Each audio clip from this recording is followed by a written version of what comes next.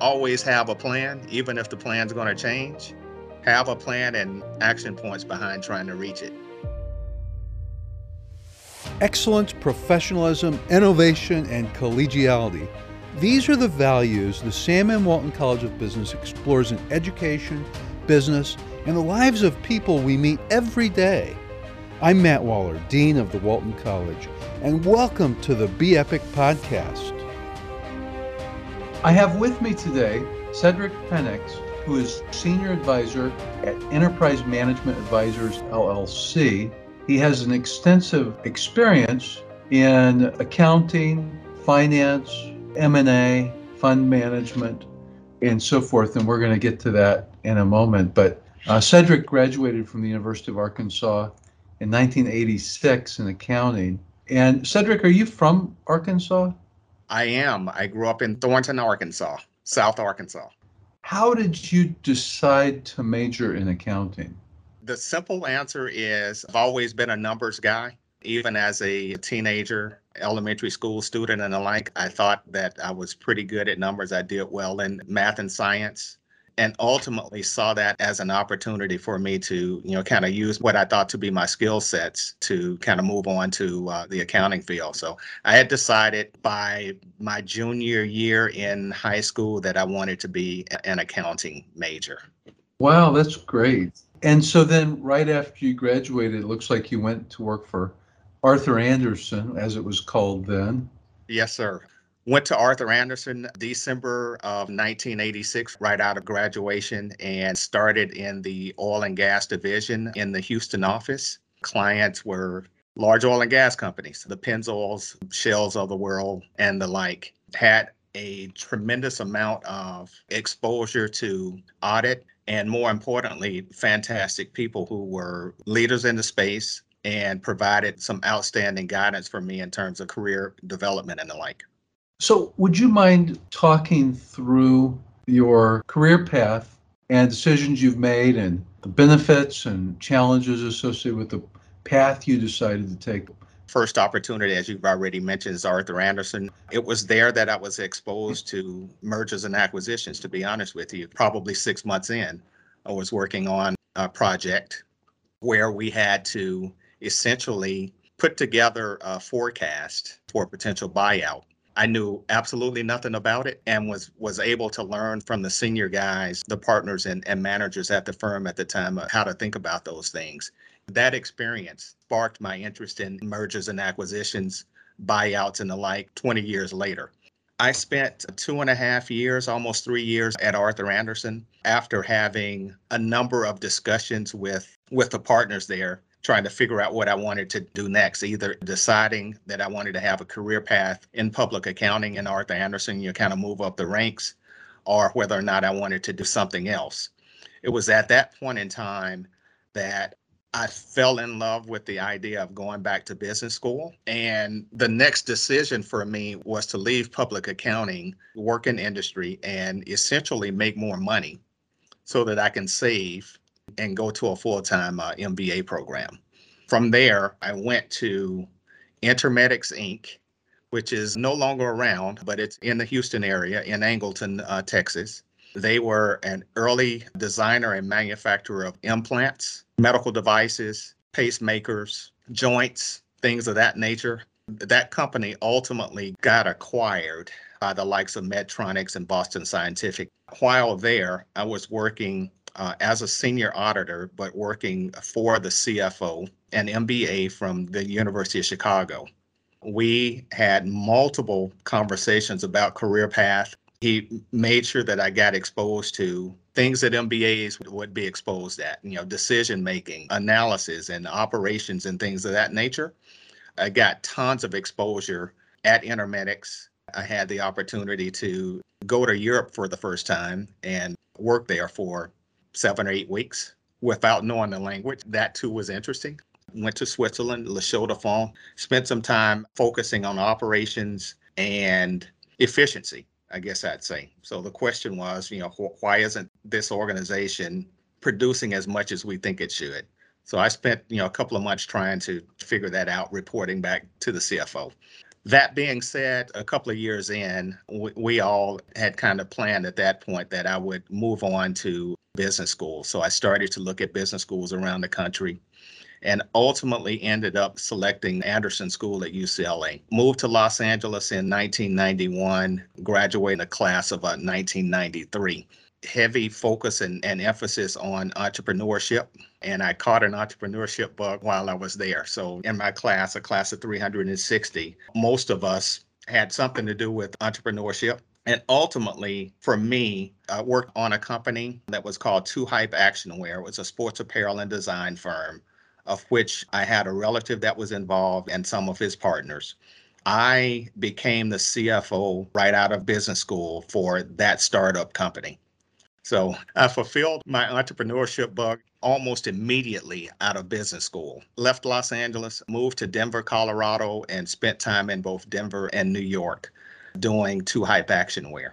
2Hype was a designer, a sports apparel and design firm, probably best known for its designs with Reebok and many of its basketball athletes in the early 90s, inclusive of Shaquille O'Neal.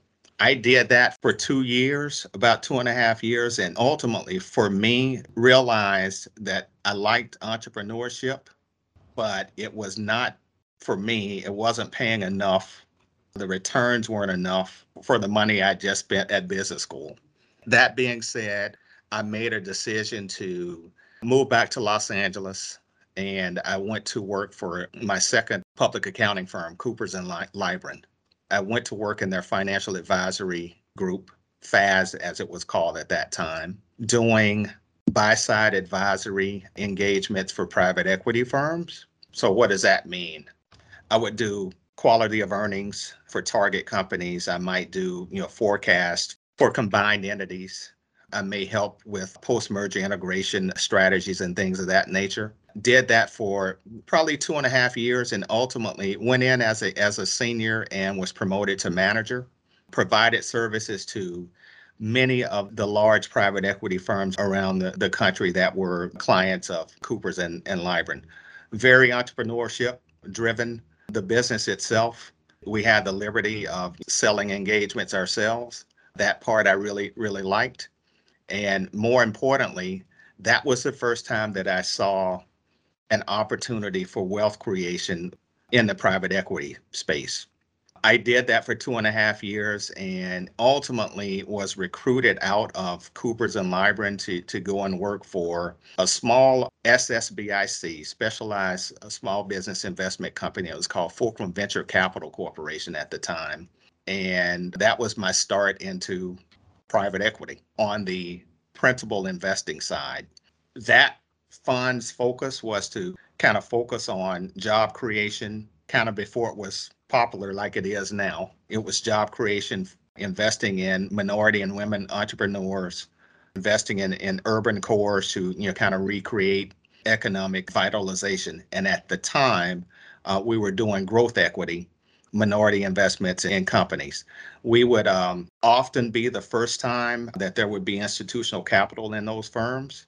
So we would spend an inordinate amount of time trying to get systems together, trying to get appropriate board representation together, and then at the same time trying to add value to those companies in terms of our relationships as it relates to sales, growth and revenue and profitability. Probably 2 years in, we were able to raise another successor fund that was called Fulcrum Capital Partners, a small amount relative to today's capital raise. But we raised that and continued making those investments into 2008, 2009 timeframe. Of course, 2008, 2009 comes along and we have a crisis with the economy. That being said, the economy was such for the fundraising environment that we were not able to raise a third fund. What did we do? We made a pivot. My partner at the time pivoted out of private equity and became a CEO and president of City First Bank in Washington, D.C. I managed out the rest of the portfolio, finished that in 2011, 2012, got out of the investments, returned money to our investors, and continued to do private equity deals in a fundless sponsor platform with a gentleman that we had invested in, that Fulcrum had invested in probably 7 or 8 years earlier. We were able to do 4 or 5 platform deals between 2012 and 2017, all in the transportation and logistics space. Had a pretty good run. As you know, just like with any other investment, you have some winners and you have some losers. We had a fair share of both of those, I guess I'd say there. That being said, we exited out of our last independent sponsor deal 2018, 2019, and I started to do consulting with Enterprise Management Advisors, which is a turnaround management firm. That's its premise, I guess I'd say, is turnaround management in terms of operations and the like. So I've been doing that for the last couple of years. As companies, find themselves in trouble, whether it be with a bank or, they recognize issues on their own in terms of needing some assistance in turning around their operations and the like. We have a very strong history and success rate in assisting private equity firms, individual owners, and even banks in successfully, exiting and turning around their firms. So that's where I am today. In between all of that, I guess a couple of things that I didn't say, while in the private equity space, in the private equity funds, I often would roll up my sleeves and go into the companies themselves. So I might sit in the CFO role. I may sit in the interim COO role, whatever is required for the portfolio company itself to make some progress. Talent-wise, if there was a decision for a resignation of a C-level person and you don't have enough time to replace them, then, well, guess who got volunteered for the role? I'm now able to bring a lot of those experiences to what I do now in terms of, bringing value, trying to figure out how to streamline things and become profitable sooner rather than later. That transition to being in on the companies, like being the CFO or interim COO, I would think that would be quite challenging to all of a sudden jump into a role like that in a company. It absolutely is challenging. And most of the time, if you're sitting on the private equity side, you have to remember private equity guys, they're concerned about their return, their preservation of capital. You have to do whatever you have to do to, within reason, to preserve your capital and make your money. It's a little bit different on the operating side. You have to have that. If a CFO or COO has agreed to take your money, then they've got to be aligned in that way. And then at the same time, you've got all of this operational stuff that you have to do. You got to deal with people. You have to deal with making sure the financial statements are produced on a timely basis. You have to understand what's in the financial statement. You have to, make sure payroll is made, all of those types of things. So you're right. It's different. It's challenging. I just viewed it as a way for me to gain some more experience and make myself more valuable for the next opportunity. I'm always looking ahead. What's next? And how can I make myself more valuable to the person that I'm speaking with? Earlier, you mentioned that you had been in a few platform deals in transportation and logistics between 2012 and 2017. What was that experience like? That was my first time doing it as an independent sponsor. Private equity deal and structure without the backing of a private equity fund. A one-off deal we were able to finance with the family office, wealthy individual. We were able to do that with the idea of trying to grow those companies. Actually, there were 2 of them. The first we did with a California-based private equity firm and partnered with a portfolio company that they already had that was in the logistics space. We were doing fulfillment, and we figured out a way to combine the 2 entities, get them together, and ultimately there was an exit from a multinational private equity firm that bought us out.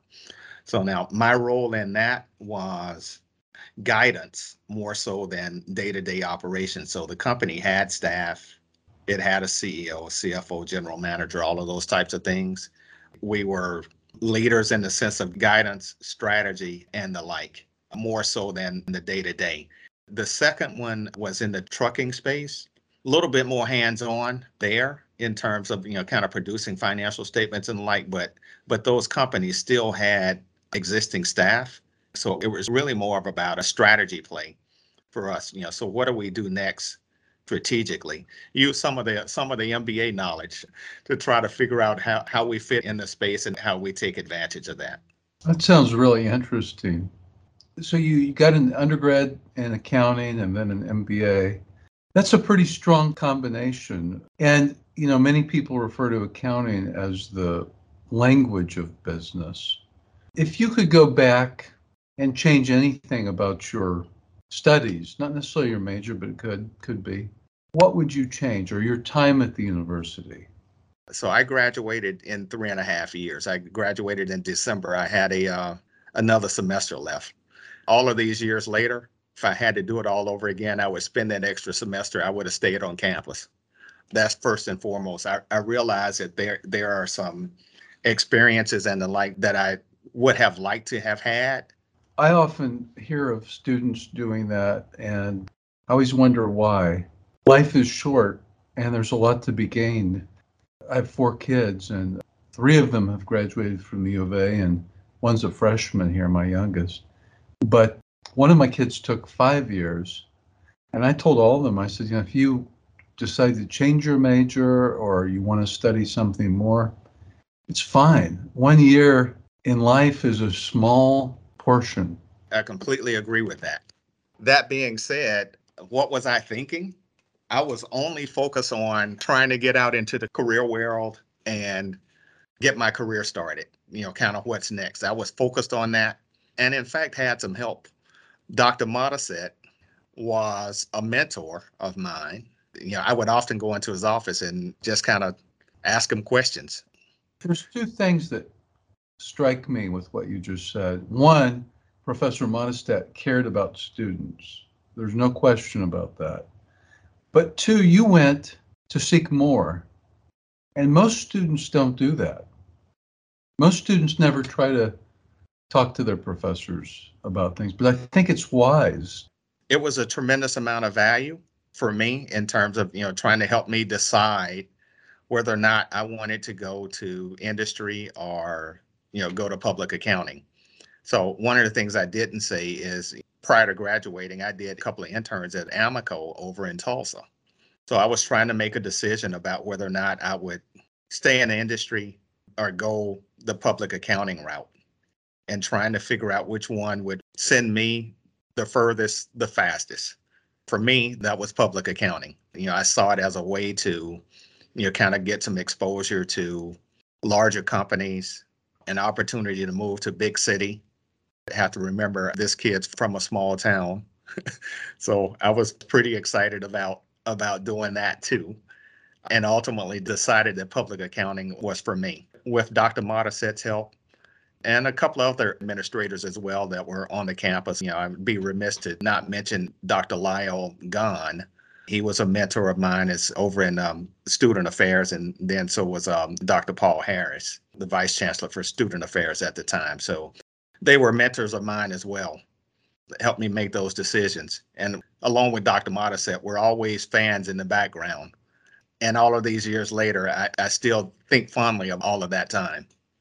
And you did grow up in a small town. You said Thornton, right? Yes, sir. It's a population that's under 1,000. It's actually under 500. So, okay, so it's very yes, small. very small. For those of you listening who wouldn't know, it's south of Little Rock, south of Pine Bluff. It's close to Camden. That's correct. Yeah, about 15 minutes. And that's encouraging too. I think, we really try to recruit from these small towns in Arkansas. And some people don't take the opportunity, or they think they can't make it. That's something we really are focused on trying to overcome. You're a perfect example. I mean, really, that part of South Arkansas is quite poor too. That's correct. Yeah, it's got a lot of challenges as it relates to economics and what have you, right? But at the same time, wonderful people. For me, I could not imagine a better experience as a high schooler and all of the support that I got for it from that school, everybody was like encouraging all of our class, take the next step, whatever that was, right? And, I had, let's see, a couple of friends that had gone to the University of Arkansas from Thornton High School and nearby Fordyce High School, Camden as well, that I knew.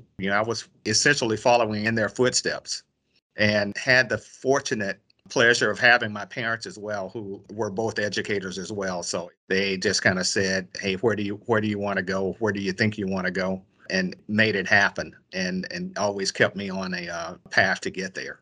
That's really encouraging to hear. And I hope many young people hear this and are encouraged by it. You've had an incredible career, a lot of accomplishments, and you graduated at a time when it was a little tougher to get jobs, actually, than right now. That's 1986 wasn't the easiest year to find a job. I agree. It was pretty tough.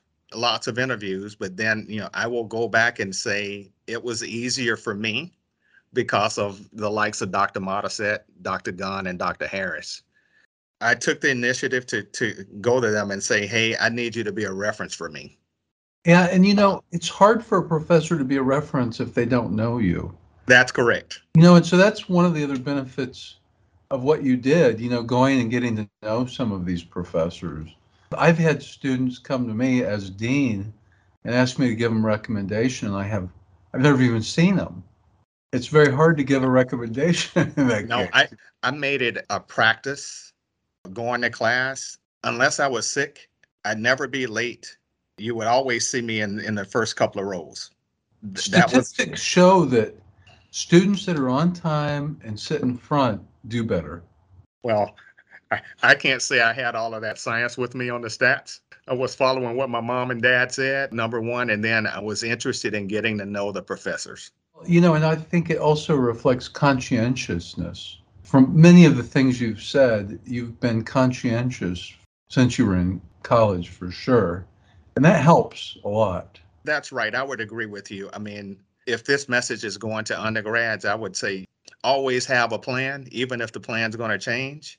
Have a plan and action points behind trying to reach it. You may not always get your ultimate goal, and oftentimes it changes. Like in the private equity business, you do a model, and the first thing you'll say is, well, we did this model, but we already know it's going to change. Just looking for directional stuff for the most part, right? And that's the same way with life. You create a game plan. If circumstances or changes, then you have something to pivot on. And it's been plenty of that in my life. That is so important to know, right? Because it's easy for a student, to look at someone like you and think, wow, they must have just followed this path that led them to this great success. But in reality, life is full of pivots and uncertainties. Pivots, and that can be even more specific. I mean, failures, I would even say. Yeah. Like even in our fund days, not every investment was a successful investment. So you lose money, and you feel bad about it, but you have to focus on what's the lesson learned out of the experience. What could I have done different? What should I have said? What should my strategy have been? What have you, right?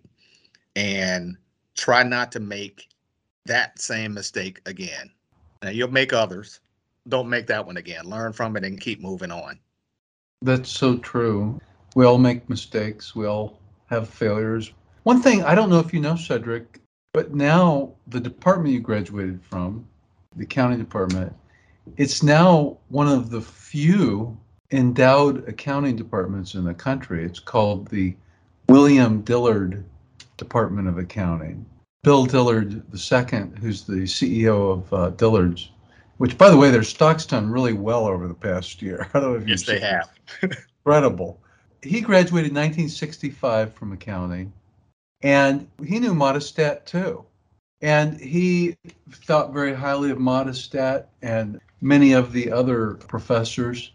But he really wants our department to be one of the best in the world. And so he gave us a $10 million endowment which is a lot. I mean, most of the times when you hear about not a college, I mean, because our college was endowed with $50 million from the Walton family, but when you hear about a department being endowed, a lot of times it's 1 million, maybe 5 million at the most.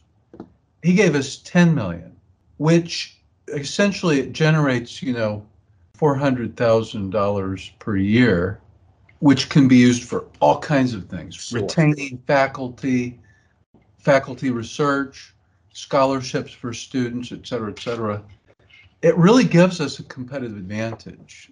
I would agree with you. The accounting departments that I've seen across the country, I've seen a few, seen the ones at UCLA and USC and University of Texas and others. It compares very, very favorably, if not outperforms, in at least my experiences with all of those. And the thing that sets it apart for me was the faculty and staff themselves, and the fact that I could go to them and ask them questions, get some responses in a timely fashion, and feel like they cared for me. I don't always get that other places that I go to. It's got a great culture in our accounting department, really, really good culture, great students. We're really proud of what you've accomplished, Cedric, and thank you for taking time to visit with me today. I really appreciate it. Yeah, thank you. Thank you for having me. On behalf of the Sam M. Walton College of Business, I want to thank everyone for spending time with us for another engaging conversation. You can subscribe by going to your favorite podcast service and searching Be Epic, BEEPIC.